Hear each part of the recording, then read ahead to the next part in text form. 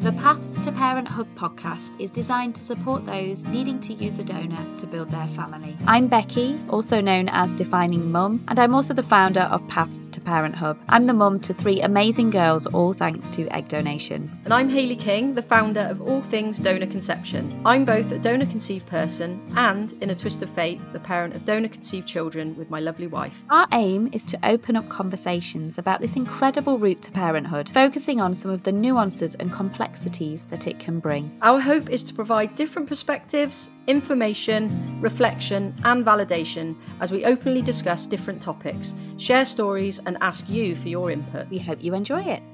Hello and welcome back to the Path to Parent Hub podcast. I'm Hayley and I've also obviously got the lovely Becky Kearns with me today. So on today's episode, we're going to be talking about the theme of genetic loss. It's a theme that comes up quite a lot when it comes to parenting through donor conception, and it's certainly a theme that we hear a lot from our members on Paths to Parent Hub platform and within our community. And for 2024, we're going to be talking about lots of different themes to do with donor conception. But for the month of January, which is where we are now in 2024, it is on genetic loss. And like I say, we're going to be kind of just exploring the theme, some of the common topics that come up and how we can best handle it as parents and work through some of those feelings and emotions that can come with genetic loss. But I suppose, Becky, if I bring you in here, just to talk a little bit about what genetic loss actually is and how it kind of can present itself within our communities. So yeah, I think just to start by saying, I think genetic loss, I think it's really important that we talk about this, because it's often something that isn't talked about. And I remember when I went through my own kind of first experience of feeling genetic loss, it wasn't something that anyone spoke about. So I kind of internalized it, didn't quite realize why I was feeling so deeply. And it's only now that I can put into words what that means. And I think genetic loss means something slightly different to everyone, whether you are a recipient parent in a heterosexual couple, whether you are a recipient parent within the same-sex couple. There might be loss involved if you're going down a solo parenthood route, and also as a donor-conceived person as well. And I think there is that loss of genetics when it comes to donor conception. There's an unknown. And I think what I tried to do, I think it was last year I reshared it, but I did a post once where I spoke about what it meant to me as a woman who married to a man and then suddenly realised that I wasn't able to use my eggs to have a child. And I think the way I described it was that until you're unable to conceive with your own genetics, I don't think it's something you'd ever give a second thought to. And I know that's different for the LGBTQ plus community, but for me, I'd never really considered that might be something that I would lose. I'd always thought that I would pass on my DNA and I'd leave what would be my legacy on this earth through my children, and they would then pass on their DNA. And it was just one of those things that I always thought was a given. And so the loss of that came as a massive shock for me, and I think I couldn't quite work out why I was feeling it's not tangible. So I hadn't physically lost anything, but I felt so deeply about it. And it was that whole feeling of kind of visually not being able to see myself in my child and not having that mini me that I always thought I would have.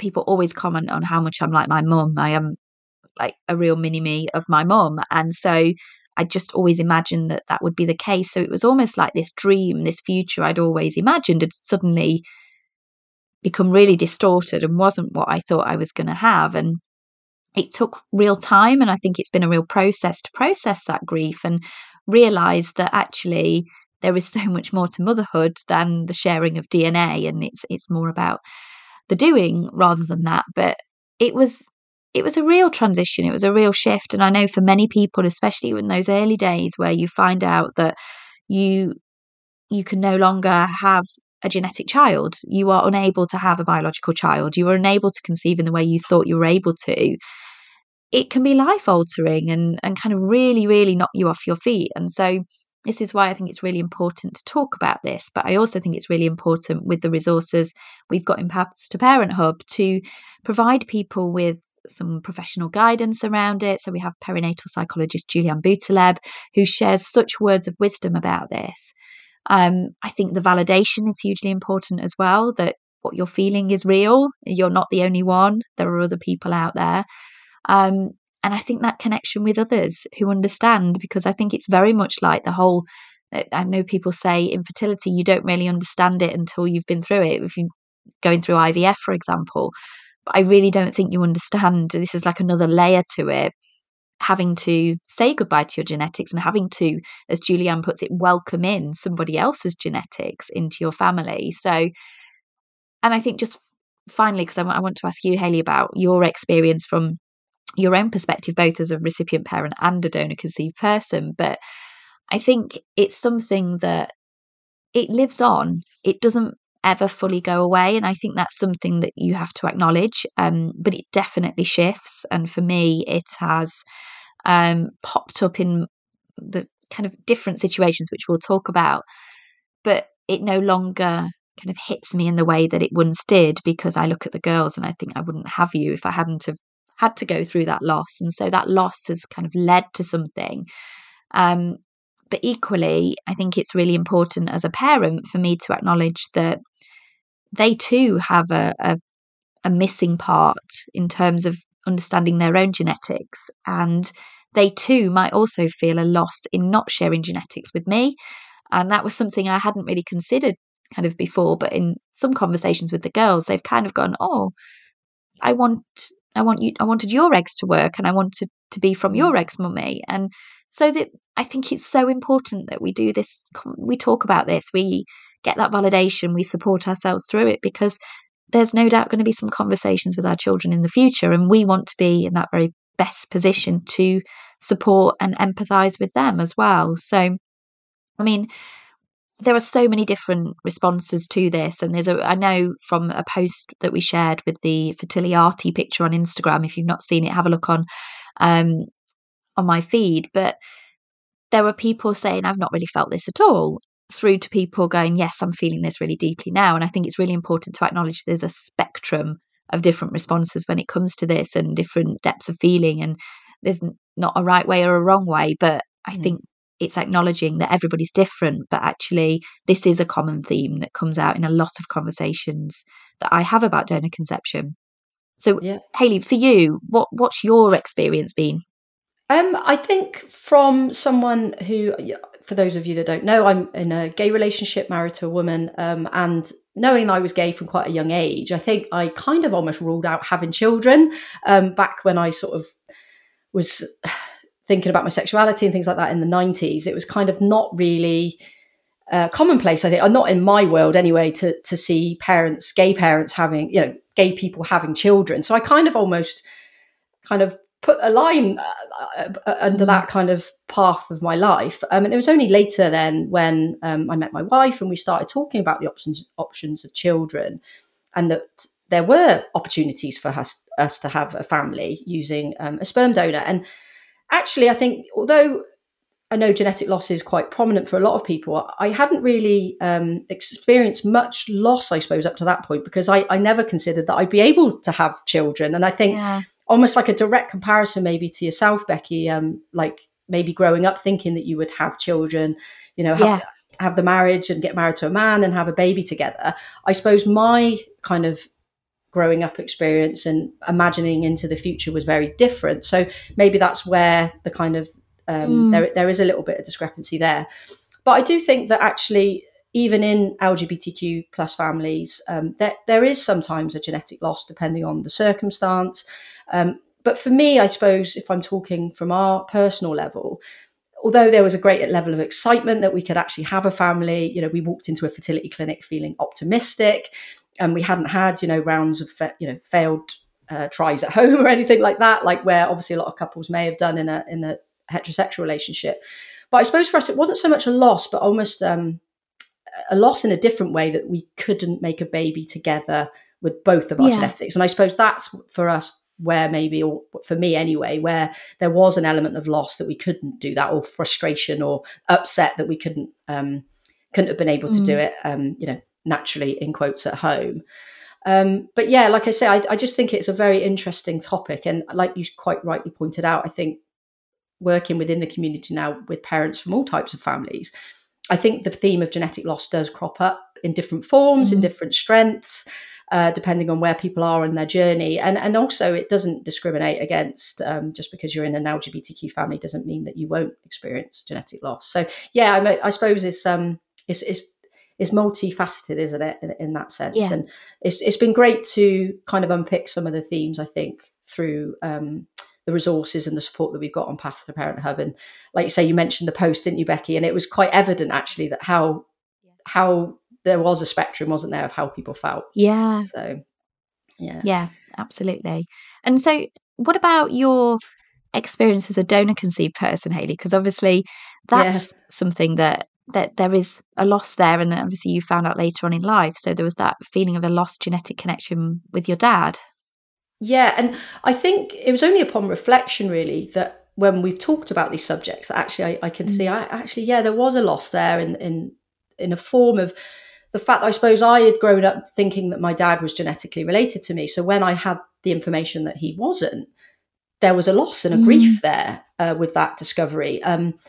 Not only because of being told one thing and then finding out another, but actually realizing that kind of my dad's heritage line, if you like, so my granddad, even, there was a loss there. So I used to think that there were certain things that I maybe had inherited or whatever from my grandfather, who I was very close to. So there was certainly a loss in reverse. And I, even to the point that when I was told the truth, I went down the path of actually doing a straightforward paternity test with my dad, just to make sure 100%, because there was that element that I wanted him to be my genetic father. So yeah, I do think that it's fair to say, certainly in my experience, I felt genetic loss in the reverse scenario. And like you say, with our own donor conceived children, I think that those topics may come up at occasions, like you say, with the girls saying that wish they were from mummy's eggs. And I've heard lots of other parents have similar conversations with their children as well. So it's like I say, it can happen in different scenarios. But I think it's helpful to talk about them, because sometimes like our chats with our children, if it was to come up, it might catch us off guard a little bit, isn't it? I mean, they may never happen, those chats, but if they do, I think it is quite helpful to hear the different scenarios that it can happen in. Yeah. And I think it's another reason why telling them early and practicing when they're young and kind of making sure that they understand what their conception story is in an age appropriate way over time, it kind of takes away that kind of shock and immediate feeling of loss that you probably had when you were kind of suddenly finding out that you didn't have that link with your dad that you thought you had. And so as hard as it sometimes is to sort of say to the girls, no, we don't share genetics, we don't share that link, I feel like what I'm trying to do is kind of usualize that with them so that it's something that they've always known. And it doesn't mean that they won't still feel loss around that, but I think it's trying to support them through it in a kind of a different way. But yeah, it is complex. There's so many different emotions when you're going through this. And I know now as a parent, and like Mila's 7.5 and Esquilena are 5, and there can be huge stretches of time where it doesn't even cross my mind at all. But there are certain scenarios where it can crop up, and I think it's important that we kind of just touch on some of these, and we will be delving a bit deeper into these as part of our webinar. I think it's on the 24th of January, where we're talking about resemblance talk and how to handle that within Paths to Parent Hub. But I think the first kind of scenario and the most common scenario that came up when I asked in my Instagram stories was around resemblance talk. So different comments such as, oh, either they look like you when they're not genetically related to you, but they look like you, or they don't look like you, or oh, where do they get their red hair from? Or in my own situation, where do they get their curls from? Your hair's not curly. And so it's those comparisons and those questions, those like really innocent comments that can sometimes just remind you that it's not from you. Yeah. And I think that's one of the things that we tried to get across in that recent post, that can cross your mind, and it can be that moment of a pang of pain, but we learn how to deal with those things. And actually, I think the further I've got along in the parenting journey, I've really tried to embrace their differences and celebrate their differences, and kind of I wouldn't change any of those things about them because they wouldn't be who they are now. But I think for many people, resemblance talk is a big kind of topic, and I don't know whether you've had that, Hayley. Yeah, well, obviously we've had it quite a lot, and sometimes you're not quite sure whether. I mean, a lot of the time the comment isn't meant to be offensive, or someone said something. It's purely sometimes it's just how we make conversation, I think, with other people. Certainly, maybe people that we don't know very well. Obviously, it can happen in close families, and the chat around resemblance talk does happen. But even just random people in the supermarket, I've had it. I had it the other day. Actually, it was like, oh, your little boy, he looks just like you, but your little girl must look like her dad. I've had that, I'm like, actually, yeah. But I mean, that's we've got a couple of things going on there in that conversation in terms of making assumptions of our family. But the actual, that was a purely innocent lady at the checkout making conversation. The kids are a bit like cranky because they want to eat something that I've just purchased through the supermarket, on the checkout. So she's just trying to kind of distract a little bit, and it was purely innocent. But I suppose if you're getting those questions and they do catch you off guard and you don't know how to answer them, it can be upsetting in some instances. But yeah, I suppose it's just acknowledging that. I think the other thing within our society, there is maybe a deeper level to some of these conversations, and I do think that there is an element still within our society that people associate looks with obviously genetic relatedness and with kinship, and there's a whole another level there, and people still associate that kind of authenticity with a genetic link.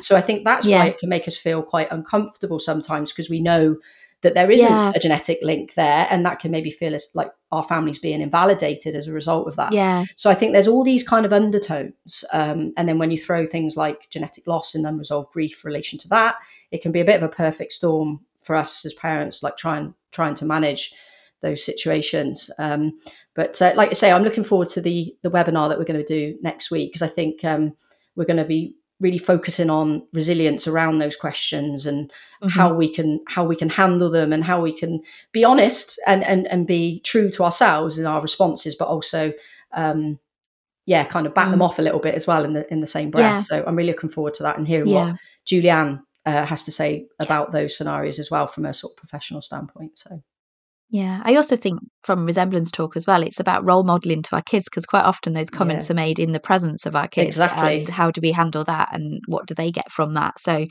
there's so much within that. But I think just looking at some of the other themes that came through, and I'm sure people maybe nodding their heads around these, and I think this is one in particular that I have felt is sort of the comparisons with the partner who does share genetics. So don't they look like their dad? And they all do resemble Matt. And that was sometimes my deflection. But then also in different ways, comparisons with partners. I think somebody actually said, I feel that genetic loss if my baby seems more excited to see my partner than they do me. Yeah. And that is it. I think it can play in certain things. And I've had scenarios where I've been looking after the girls on my own. Matt's been away, and they're all getting a bit upset and overtired, and they've gone, but I want daddy. And suddenly it does hurt, because as a parent anyway, you go, hold on a minute, I'm here, I want to be there for you. But the instant thing is like, I velcroed it onto the donor conception. Oh, is that to do with the fact that I'm not genetically related to them, which is absolutely not the case at all. But I do think in those sort of scenarios, we do try and attach it to the genetic loss and go, oh, is there another reason for that? Whereas actually kids are like that. They often want me when I'm not there.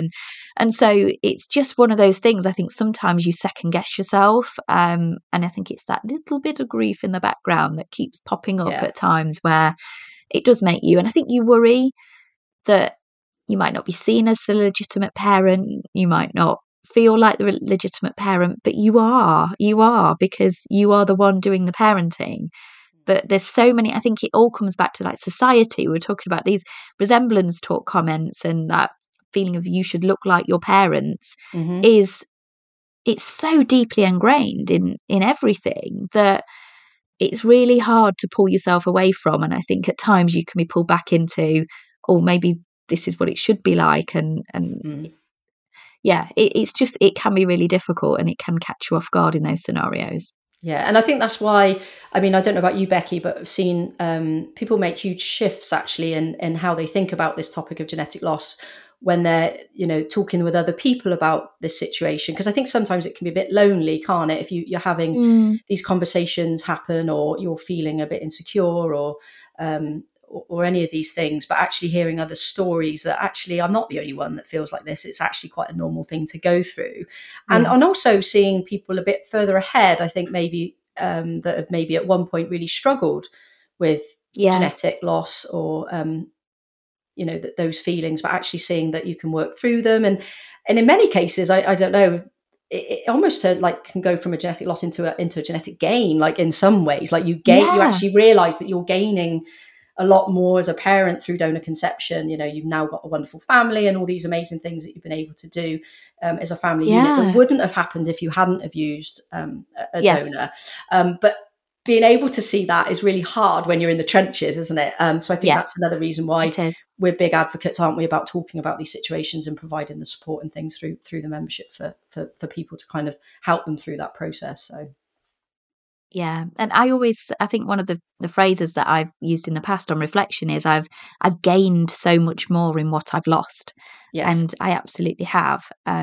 So, and that's why it's so complex, because you're talking about such joy and like alongside such grief as well. I think like my biggest joys and my biggest griefs have been on this journey. Like it's very hard that one journey can like have caused so much grief, yet now so much joy. And so it can be hard to sit with both emotions and think about things. But I think the message I really want to get across is that these feelings are completely normal, and it is fine for them to coexist, and they will ebb and flow over time. And I think that's one of the things we really try and work through over on Paths to Parent Hub. And Julianne always gives some amazing words of wisdom when we're talking about these particular topics. But just to touch briefly on some of the other points that were raised by people when I put this in my Instagram stories, there was a real feeling of genetic loss with our parents as well. So someone whose mum had sadly passed away and grieving that they won't see her in their child. And so that can also lay heavy, I think, on us as parents as well.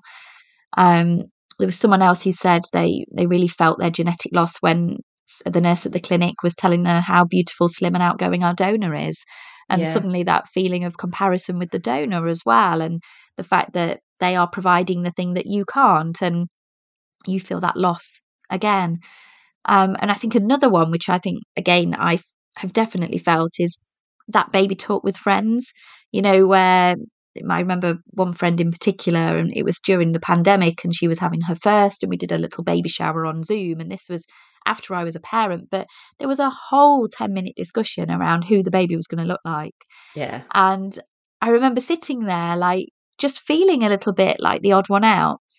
And it was just that reminder of, I haven't been able to have that kind of thought process around, I wonder what they'll get from me. And so I think it's things like that. They're so innocent, and it's things that people talk about, but often without realizing that can have a bit of an impact on you if you are kind of struggling with genetic loss. And I think when others comment on how much their kids look like them, or they're my mini me, or they just look like me, I think again they're just little moments where we might feel that difference, I suppose. Yeah, and it's hard, I think, because like you say, we're almost conditioned a little bit. I don't think people realise how much within our society it is conditioned a little bit. Like you're talking about your friend there, like that whole, because I suppose it is something that everyone always does talk about, isn't it? Who the baby's going to look like, who they're going to take after. And of course, it's not all predetermined by genetics either. Our kids are going to grow into their own little people. And I don't think there's enough chat about that either, like the other side of it, that we can... I look at my relationship with my dad, like the nurture side, like there are no doubt there's so many things that I've done in my life or careers that I've gone for, or things that I've been interested in because of the relationship I've got with my dad and his interests. Of course, there's huge things that can be determined from genetics, but actually there's lots of things that can be determined through nurture. But I don't know. I think we're only maybe started doing that in recent years. I think in recent decades. I think historically, there's always been this kind of fascination, and I've been included in that in my own fascination with Jonathan's side, my parents' sperm donor. So it is hard and it is complex, but like I say, I think it's just helpful to have these conversations and maybe.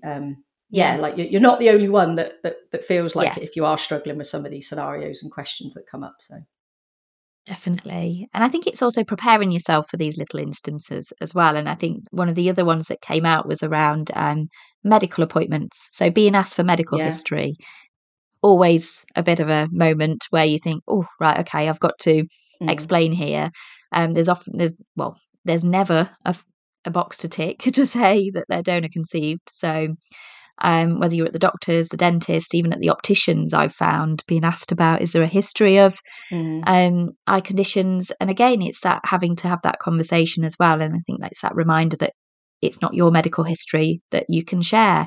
So I think it is something that comes up probably more often than I might have thought about at the very beginning. Not all the time, but it is those scenarios where I think if we can reflect on this and be prepared that when we are taking our child to the doctors or the dentist or the opticians, that we're ready, that question is going to come up, and we can start to, like we say, with the webinar we've got later on this month, build that resilience around being able to answer those questions and how we do that, because I think that's really important as well. I think it's that supporting ourselves to be able to best support them, isn't it, and preparing ourselves for the different scenarios.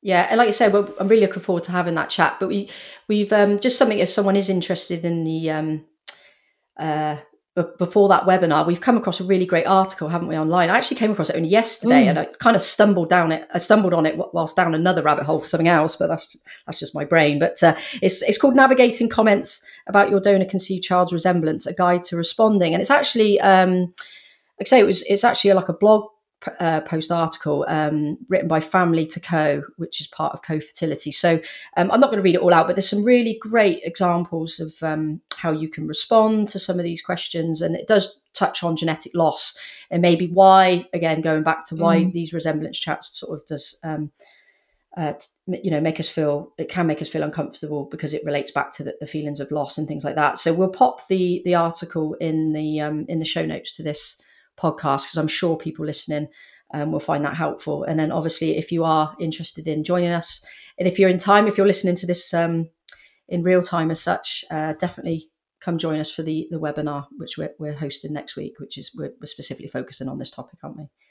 So yes, yeah. So it's on the 24th of January at 8 p.m. UK time, but it will be recorded for all members as well, as are all our previous webinars. So we already have a number of webinars around genetic loss and dealing with genetic loss that are available for people to watch, or they can listen to like a podcast. And it's just there to offer you that space to reflect and to feel validated and to feel supported.